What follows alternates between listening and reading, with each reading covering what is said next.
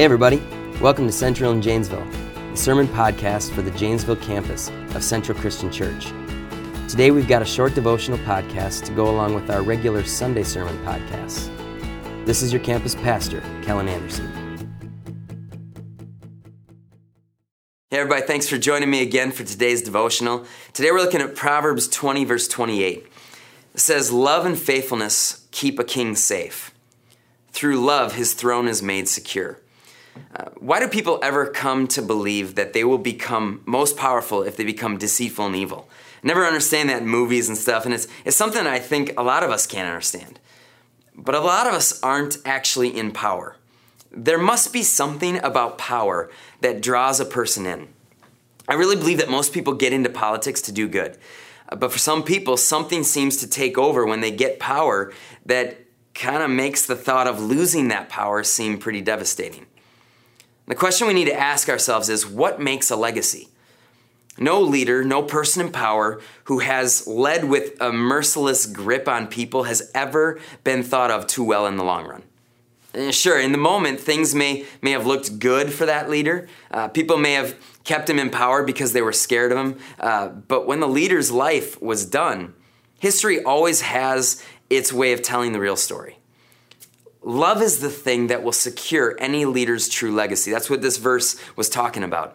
David is a prime example of this. As a king, he was far from perfect. He disobeyed God and took an ill-advised census that led to 70,000 Israelite men being killed by a plague. He had this whole affair and murder ordeal with Bathsheba and her husband. He was out at war and he slept with Bathsheba, and then he had her husband killed out at war.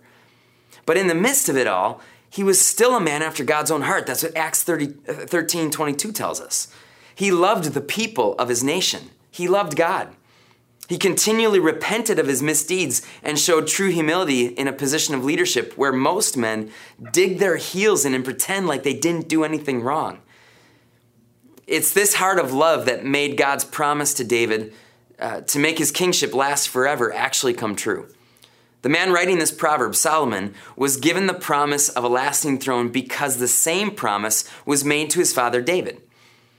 It was said, God said to David, "I will establish your royal throne over Israel forever, as I promised David, your father, when I said, you shall never fail to have a successor on the throne of Israel." That was from 1 Kings.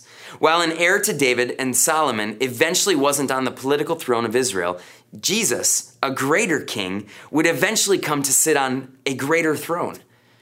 Jesus' mother was an ancestor of David. David's legacy was made forever secure because he chose love and faithfulness.